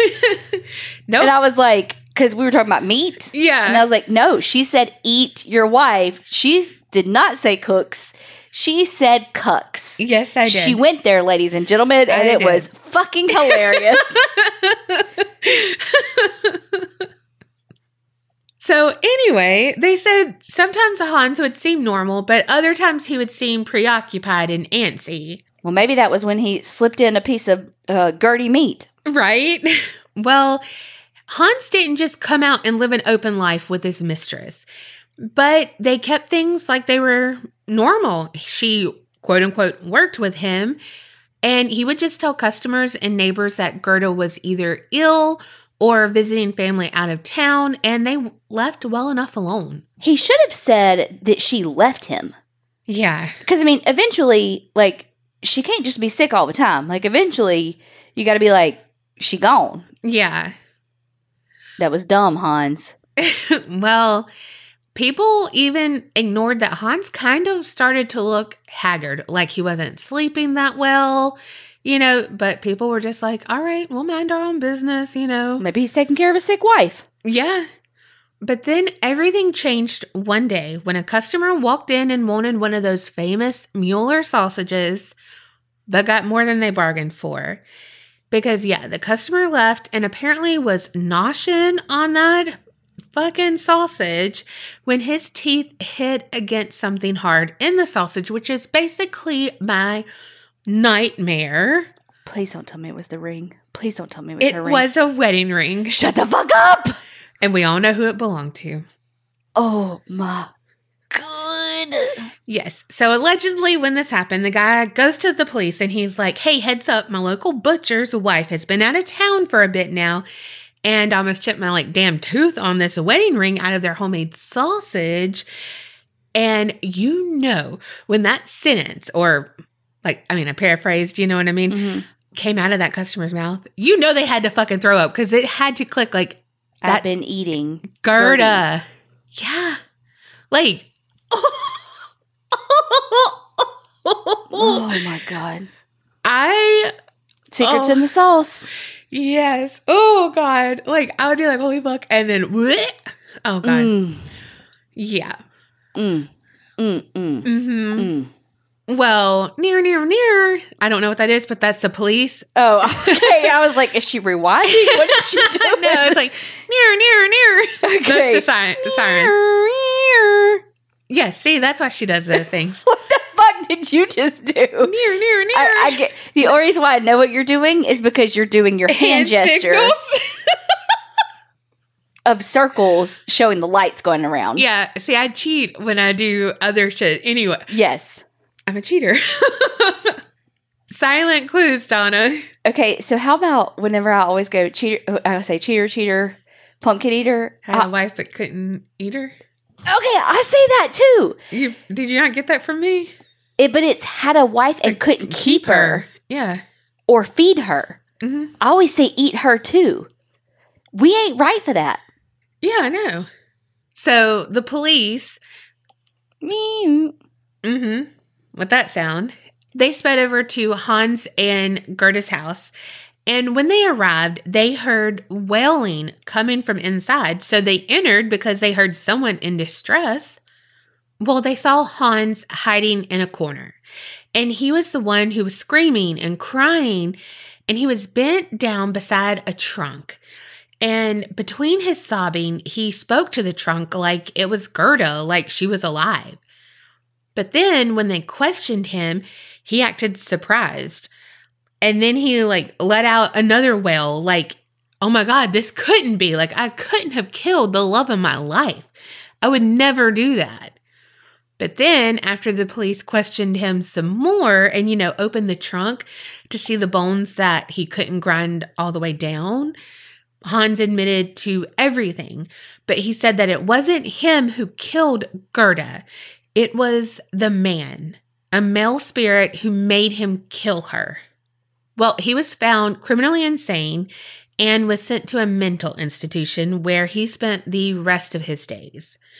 But they were not peaceful in any way because he would wail just like he did the night that the police found him. He seemed to constantly be playing a game of hide and seek with an unseen entity, and it's thought to be that man, quote unquote, who Hans accused of forcing him to murder Gerda. So remember how I said that Hans started to look haggard? Mm-hmm. There was this one night that he was cleaning up and stuff while his, mistress / helper was cooking dinner, and he heard something coming from the back room, and he thought someone had broken in and was fucking with his meat grinder. Well, he went to investigate what was making that thumping sound, and that's when he saw the apparition of Gerda. And she was climbing out of the sausage vat, and her head was horribly mutilated and her apron bloodied. And this was the first night of many sightings of Gerda for Hans. Oh. So he did look haggard because he was losing sleep, and you might think, oh, he's haunting himself because he felt guilty because he murdered her. But nah, bitch, she was seeking revenge. Mm-hmm. Because after all was said and done, the sausage factory and the house was sold, and there were still sightings and weird things that went bump in the night with the new tenants, but all seemed to stop shortly after Hans died by suicide in the asylum. Wow. Yeah. So now on to our second love story. Henry and Teresa Moiti. This also takes place in New Orleans, but this is in the 1920s. However, it's at 715 Ursuline Avenue, just 3 doors down from where the Mad Butcher, aka Hans Mueller, had lived. Henry was 30 years old, Teresa 25. They had 3 young kids, and they lived with Henry's brother, Joseph, and his wife, Lonnie. Joseph was 35, Lonnie was 28. They all shared a small apartment. So you can see they were all young enough, but in that strange, weird, hard age that if you're struggling, you feel like you haven't achieved everything in life already. You feel like a slacker. Mm-hmm. If you're not where you thought you should be. But at least they had each other, right? I don't know. I didn't have anybody then, so I was just fucking struggling. Same. Henry was a butcher, just like Hans. Mm-hmm. But in this love story, Henry wasn't the cheater. It was Teresa who had the wandering eye. Well, both Teresa and Lonnie were flirts, who didn't just stop at flirting, supposedly. Fuck them too. Both of them, fuck them. Well, and this enraged both brothers. Okay, these are the people they lived with. Yes. Okay. Joseph and Henry, brothers. Lonnie, Teresa, sister-in-laws. Okay. Well, all of this enraged both brothers. They weren't successful as they wanted to be in their professional lives, and now their personal lives are in shambles as well. Even though Henry and Joseph were known to be butchers, they were more so known to be the neighborhood drunks and known to be more unemployed than employed. Eek. Yeah. So that kind of added to Lonnie and Teresa kind of resenting the men for not taking care of them and them having to go and get other jobs to help out, also take care of the kids, also do this. And so then they started going out more, like to Bourbon Street to do more things, you know, all of that. And so they took it to the extreme, and then the men did too. It's the 1920s. They want more of a typical nuclear family where they don't have to get the job, blah, blah, blah. Regardless, it doesn't fucking matter. Don't cheat on your fucking spouse. Yep. Well, soon Lonnie couldn't take it anymore, and she forced Joseph to move out to his sister's house, and she stayed in the apartment with Henry, Teresa, and all the kids. But that struck a deep-seated fear in Henry that put things in motion that could not be undone. He knew that Lonnie had influence over Teresa. They were the best of friends and partners in crime, basically. And if Teresa left him, he'd be nothing without her. And he believed that she wouldn't take the kids because she would want to live that carefree lifestyle with Lonnie. So then he would be stuck with kids again. Wait, didn't Lonnie stay in the apartment with the kids? Yeah, they all have kids. But didn't Lonnie stay in the apartment with them and with the kids? I don't know how many kids Lonnie had. Okay. But she kicked Joseph out. Well, that's what I'm saying. So Yeah. His fear is a little unfounded because Lonnie kept the kids with them in the apartment and kicked the hubby out. But there's also a man still there, and he was still there at night when they went out. You know what I mean? Like, yeah. Oh, but God forbid he have to stay home with his kids. Oh, but whatever. I completely agree. And if you're the one that's not working, then, I mean, stands to reason that you would be the one at home with the child. Yeah. So, whatever. But, okay. But don't get me on my soapbox about a fucking parent saying that they have to babysit a kid because that's not fucking fair because I will get on my soapbox and nobody wants that. I hate that too. I'm in the mood to sit down. I'm not in the mood to stand up and climb up on some shit. I hate that. I really hate that. And we all say a parent, but we all know who you're talking about. Well, I'm trying to not point fingers. That pressure became too much. And one night, Henry sat there stewing over this, letting scenarios play out over and over in his head. And when Teresa came home, smelling of alcohol and other men, Henry lost control. He confronted her, and allegedly, Teresa taunted Henry with a $10 bill, like, in his face, and bragged, like, you see this? I can make more in an hour than you can in a whole fucking week. Holy shit. Yeah. So he's like, you know what? Like, okay. You know, so he's like, he is intoxicated. He's riled up. He's like not in his right state of mind. She's not in a good place either. He tries to go for a walk, but then he notices that the women had packed up their belongings before they had went out into 2 little trunks. Not this, but like cedar chest, those kind of trunks, not like a car trunk. Yes. Like 1920s luggage trunks. Yeah. Picture Titanic luggage. Yes. Oh my God, I love Titanic. Well, he's like, what the hell is this? What's going on? And the women came clean that they were going to leave. And he just kind of shook his head, started drinking again. And the women were like, you know what? They just tended to the kids and then tucked themselves into bed. Like, everyone knew it was going to get bad if they didn't just remove themselves from that situation. Like, let's just go. But this was the final nail in that coffin of suspicion of Teresa, because Henry had been watching her and the manager of their apartment complex, Joseph Caruso, who went by Joe, and he knew that they were having an affair. Henry was pretty sure that it started from the time that they had moved in and then escalated to where they would like hang out together, like, oh, we're just doing a friendly little stroll, or, oh, we're just going on this friendly little streetcar ride, and it's like, what? Okay. But then it started to be where they would flirt just outright in the open, exchange glances, steal hugs, pass notes. They were getting more brazen. Well, the idea of Teresa being with Joe was too much. And so as the women and the children slept in bed, Henry paced back and forth, drinking more, growing more angry, and finally deciding on what had to be done. So she said, yeah, I packed a trunk. I'm leaving you, but I'm going to sleep first. Mm-hmm. Well, that's just silly.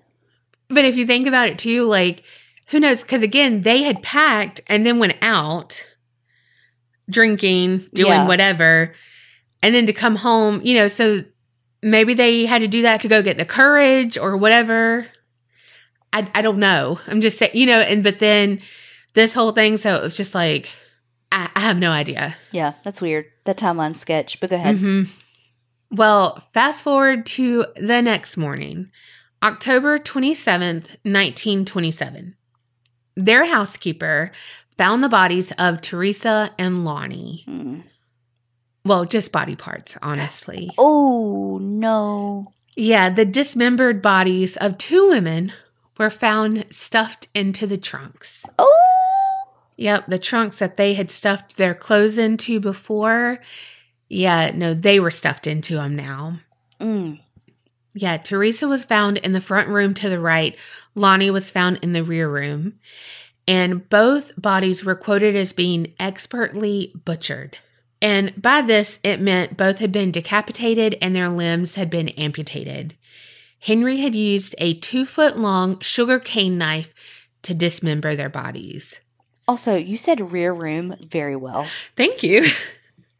They also found fingers on the bed that belonged to Teresa. And the coroner said that they had both... Wait, fingers, not fingerprints. Fingers, actual yes, fingers. Actual fingers. Okay. And the coroner said that they had both been beaten with a lead billy club before being dismembered. Mm. So soon, word spread, Joseph ended up turning himself in that evening because they're like, okay, 2 women, where's their husbands? You know, because technically she's still married. Lonnie was still married to Joseph. And where are the kids? Right. Well, he literally had nothing to do with it. He was at his sister's moping around, being like, you know, I wish I had her back. I wish she loved me, you know. So the police are still looking for Henry. Well, they got word that he was staying at a boarding house just a few miles away, and he was planning to leave the next morning by ship. Sketchy AF. Yes. And so they were like, all right, put out all this information about him. He's got tattoos. He's very hairy. Like, all these things about him. Your dream man. I mean, put him in that sausage factory and it really is your dream man. I mean, hello, Henry. Oh, Henry. That's a chocolate bar. And she's sliding off her chairs, ladies and gentlemen. I really have been craving sweets lately. Me too. I don't know what the fuck is going on. Oh. Shout out to Karen A., our assistant, non-assistant, for sending us some Valentine's candy that's already gone. I mean, like 2 days, a whole bag, gone. Gone. Was it 2 days? 3. Well, they found him because someone was like, there's a man who's hairy and he has like a nude woman tattooed on his arm. This is our guy. And so... Does he make her dance like on Pete and Pete? I hated that show because one time they shot a booger out of their nose. I kid you not. You know, I couldn't watch Ally McBeal because the one episode I watched, the guy that was on it, I don't even know his name, but he had the kind of the balding curly hair. I think he was her boss, maybe. I don't even know. All I know is that in the episode, he picked his nose really bad. Oh, that's so funny. And, like, that was what, like, part of the episode was about. And I could never watch it because he picked his nose. We got issues. Oh, my God. But that was a stupid show, though, Pete and Pete. They're brothers named Pete and Pete. They have a podcast now, I believe. They do. But, yeah, they shot it out of their nose. And I swear to God, it looked like Mount Rushmore or some shit like that. I can't remember. I think it looked like one of them, but it was onto a fucking door handle. It was because of static electricity and shit like that. I don't know. I really don't remember anything about it other than he had the mermaid tattoo on his arm and he would make it like dance. Yeah. And it was like provocative. Yes. Oh, gosh. All right. So they arrested Henry for making that tattoo dance. But he claimed that there was a man who forced him to participate. Again, a man. However, they kept questioning him, and finally they got a full confession out of Henry. And he said that he just got really angry over Teresa having an affair with Joe. And he believed that Lonnie, his sister-in-law, was to blame, basically. Like, you know, she left my brother, she was doing this, and if she wouldn't have done any of this, Teresa would have never left him. Exactly. Just a little tidbit. In Teresa's back, they found a gold wedding ring. That was hers. And it was in her back because she had been slashed with what looked like to be a machete or something, you know, and then he like stuck the ring in her back. And so it's like, I don't know, like a figurative, literal message that the marriage is over. I don't know, maybe that she stabbed him in the back. I don't know. But it's believed that he cut off her fingers to get the wedding band off to do this. Yeah. Well, in March of 1928, Henry was tried by 2 separate judges for the murders of Teresa and Lonnie. He was sentenced to 2 concurrent life sentences to be served at Angola. Eee. You're doing that hard time. Right? Well, he was a model prisoner, and he became a trustee. So with that freedom that he had, August 1944, he escaped. I knew it. Mm-hmm. He was on the run for 20 months, but then he was found, and they probably was like, oh, he's making that tattoo dance. So they took him back in, and you know what? He actually applied for clemency. And a year later, the Louisiana Pardons Board granted his wish. What? Yes, they did. For the murders or for the escape? He got set free. What? Yes. Yes. So he headed off to California. And, while he was there, he attempted to kill his new love of his life, too. Mm-hmm. Of course he did. Yeah, he was staying in a hotel with her. Also, did she not get the memo that he killed the last one? Okay. Right? Yeah, so they're staying in a hotel, and apparently she wanted to spend money on something, and he did not. And so he went to shoot her, or did shoot her, and she got away and was like, I've been shot. Like, my husband's trying to kill me. Whatever. They got him. But he ended up dying in prison of a stroke. What? Yeah. Did the same man force him to do it? Was he still haunted by the same man? Well, it said that the whole time he was first in prison, so this was in Angola, he was frequently overheard talking about that mysterious man entity that told him that he needed to kill and dismember his wife and sister-in-law. It was all the man's fault. But it never said that about the other one. But he was only alive for a few months. Okay, the last love story. It's a story of John Henry Morgan and Polly Pastori. Again, New Orleans, Louisiana.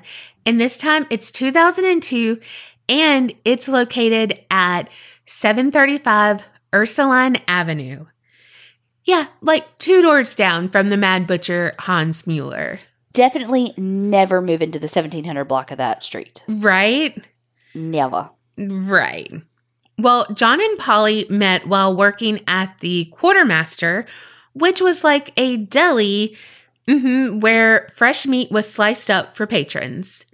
Nope. And never marrying a butcher, a baker, or a candlestick maker. I know, right? Thank God Colby's a pipe fitter. And knows how to fit that pipe. And he can't fit me in a pipe, so he can't dispose of my body. Hey, if Mario can fit in a pipe, we can get you in a pipe. Well, can Wario? No. If Bowser can, you can. How we know that's how he got down there?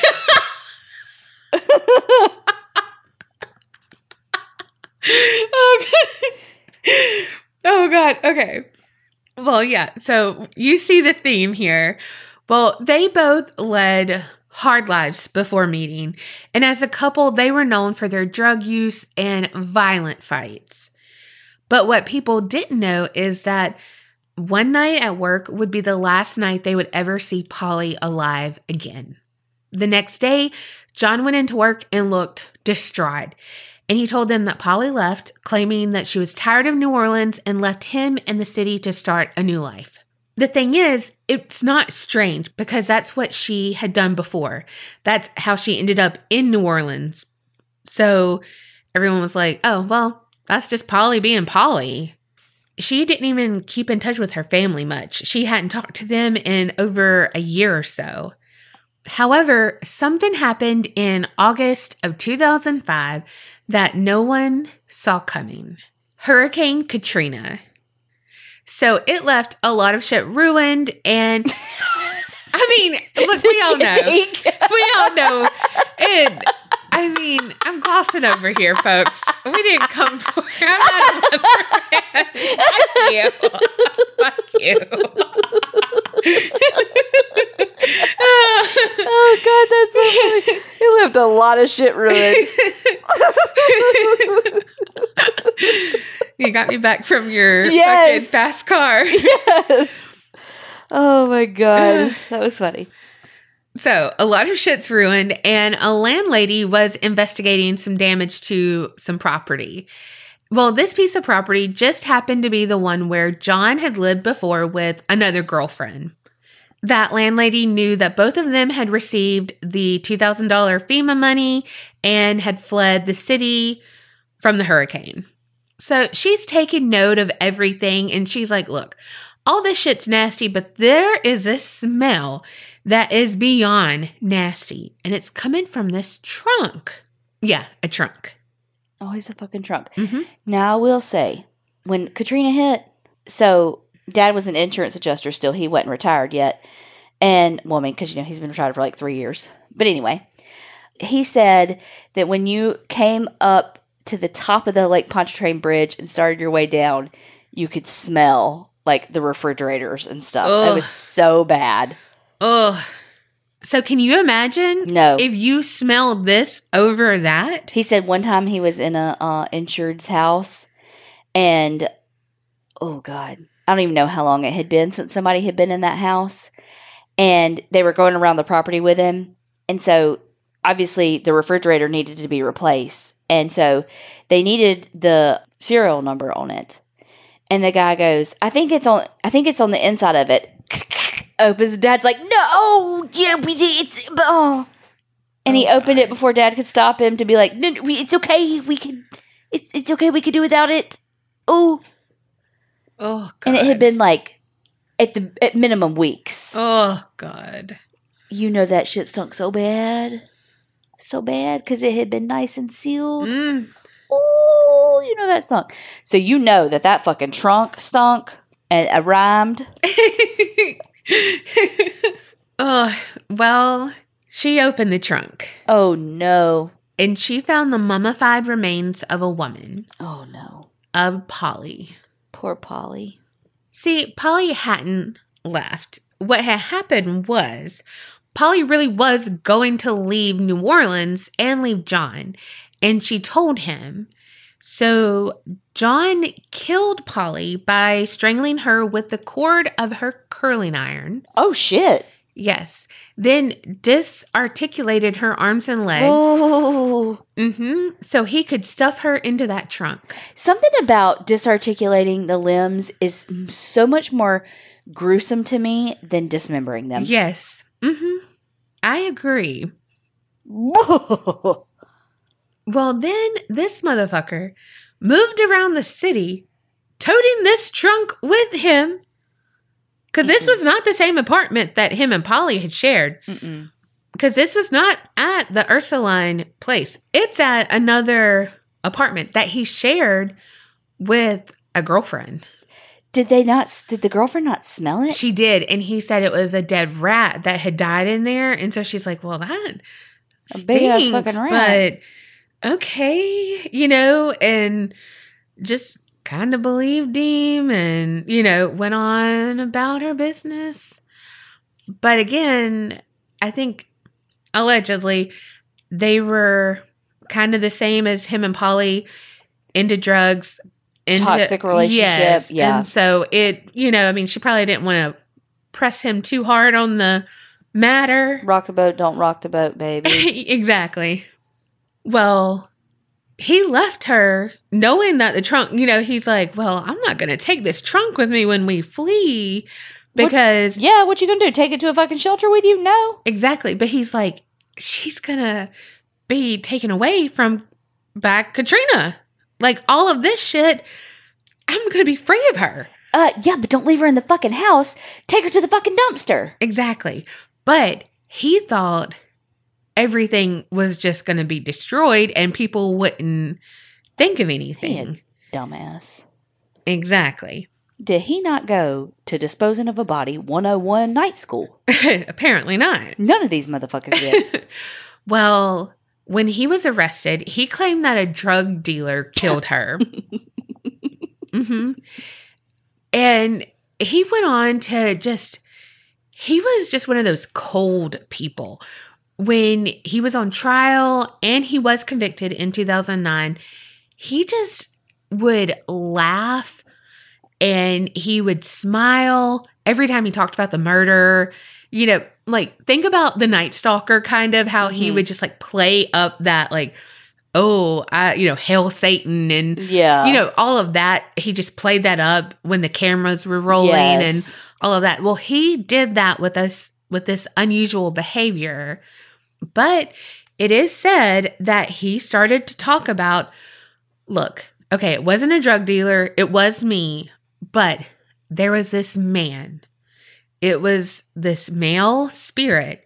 And he demanded that I basically dismember Polly's body and I stuff her into this trunk. So it goes. There's 3 stories all on that same block. All dismembered. All stuffed into trunks, basically. All something to do with deli. All something to do with leaving and affairs-ish. But some sort of, like, ending of a love relationship. Yeah. Do you think it's a curse? Do you think... I don't know. Nothing has happened right now so far after this. Well, for a split second, I totally had to Google it because, you know, my memory, it's shit. But at first I was like, what if it's the spirit of the Axeman? Oh, ooh. Because I'm just picturing like a man, a spirit, but I'm picturing like a hat and like a coat. But the Axeman was like 1918 and the first one was in the 1800s, wasn't it? Well, no, in 1900 is when it happened. 1900, okay. So, yeah, it could be the spirit of the Axeman. But that was my first, like, what if? But no, it couldn't happen. But what if Hans, his spirit, is the one who inhabited the Axeman? No. I'm just saying. Why'd you have to bring it up? And then just shut me down. Well, because when did he die? Very true. I don't know. Womp womp. But yeah, so what do you think? I don't know.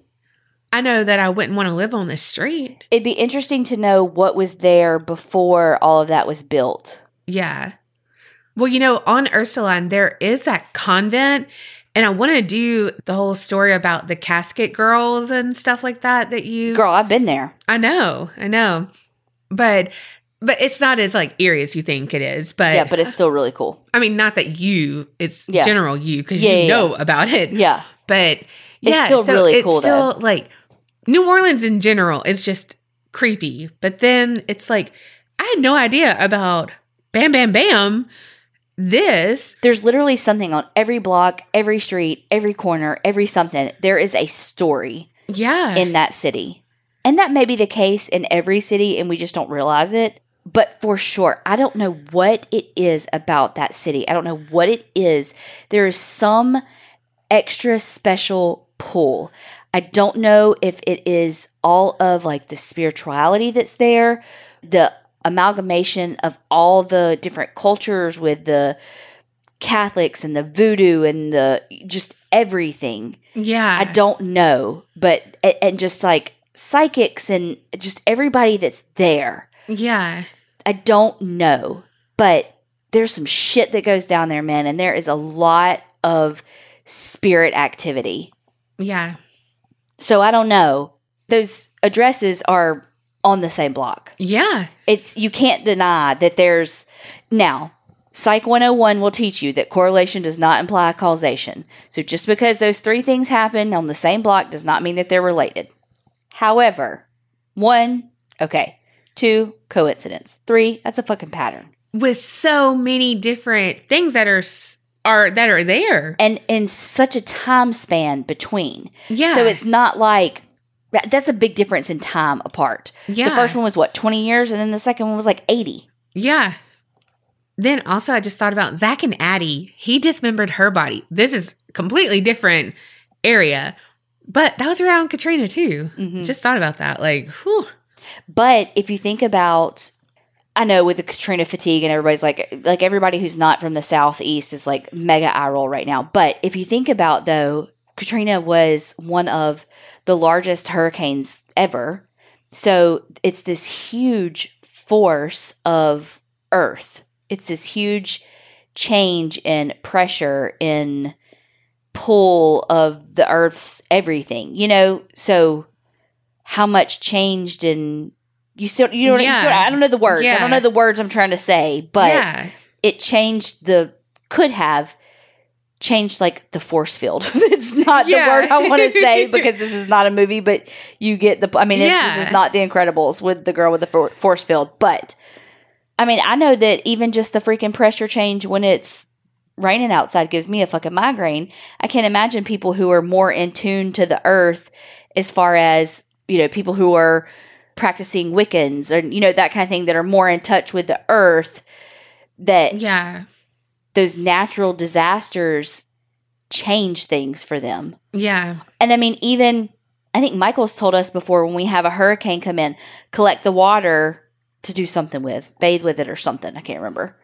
See, this is why we need him to say, hey, you got a hurricane coming, collect the water so you can wash your hair with it or whatever it is. I'm like, thanks, I'll remember that. And then I don't. But, just because it's like purifying and it's, it changes things. All that to say, it changes things for the 87th time. No, I completely agree. I don't know. I just thought this was so interesting that 3 different stories, but they all pretty much ended the same. And could you get them? I mean, do we have a description? Like, so it's just a man, but like, what is he? Tall? Does he wear a hat? I don't know why I picture him with a hat. Like, I'm picturing him as the Hat Man. No, I could not find a description anywhere. Like, I'm literally in my brain, it's the Hat Man. Yeah, I could not find a description. And so, like, how did this man talk to them? Was it through their dreams? Could they see him? Could they just hear him? Was it the same for each person? Was it different for each person? There's so much more that we need to know, or it's all shit. Right. And it's a great rumor, and it's a great way because old Hans got insanity because he said a man did it. Yep. And so O. Henry remembered, he was like, oh man, fucking Hans. Maybe I could do his thing. Yeah. Yeah. Who knows? I don't know. I don't want to find out, though. I'm not living there. No. I live on St. Charles in one of those $1 million houses. And I'm damn sure not eating any sausage that comes. Fuck no. Well, first of all, I'm not a big sausage fan. I am. Colby sausage, yes. He does grill a good sausage. Don't you put his sausage? Well, y'all tell us what y'all think. Is this the maybe Hat Man? Do you think it's the Hat Man? I don't think it's the Hat Man, but like we've talked about before, do you believe in life after love? But see, I went, do you believe in magic? No, but do you believe that there's players put here by like evil forces like the devil or whatever that are doing like evil bidding and, you know, things like that. Manipulation. Yeah. So was that something? Was there like a neighbor who, you know, like kind of weaved in and out of this? I don't know. But how could it be a neighbor, though, if you've got 3 separate occurrences, again, with such a time lapse in between? Yeah, but I mean, that person is possessed by like a demon. So like, yeah, that neighbor dies, but then the demon just goes to a different neighbor. Yeah. I see what you're saying. I'm picking up what you're putting down. Yeah. So it's like, is evil, I don't know. Evil is just everywhere. And why just these 3 cases then? Did they just pick them because maybe they were already having trouble in their marriage? And so every other single person that lives on that block has a rock solid marriage? Or were they just particularly susceptible or less resilient to the advances of said alleged demon? Right. I don't know. I don't know either. I don't want to find out. I know that. I mean, I want the information, but I don't want to personally experience to find out. Yeah. I want to be a third party with no particular interest in the matter. Right. I'm so there it's insane for the information. Exactly. Not the experience. Mm-hmm. Well, y'all tell us what you think. Definitely. For both stories. The long one. And the other long one, because I wouldn't shut my fucking mouth for either one of them. Thank y'all so freaking much for listening. Don't forget to like, review, subscribe, share, follow us on all the social media. And remember, keep it real and don't get scared.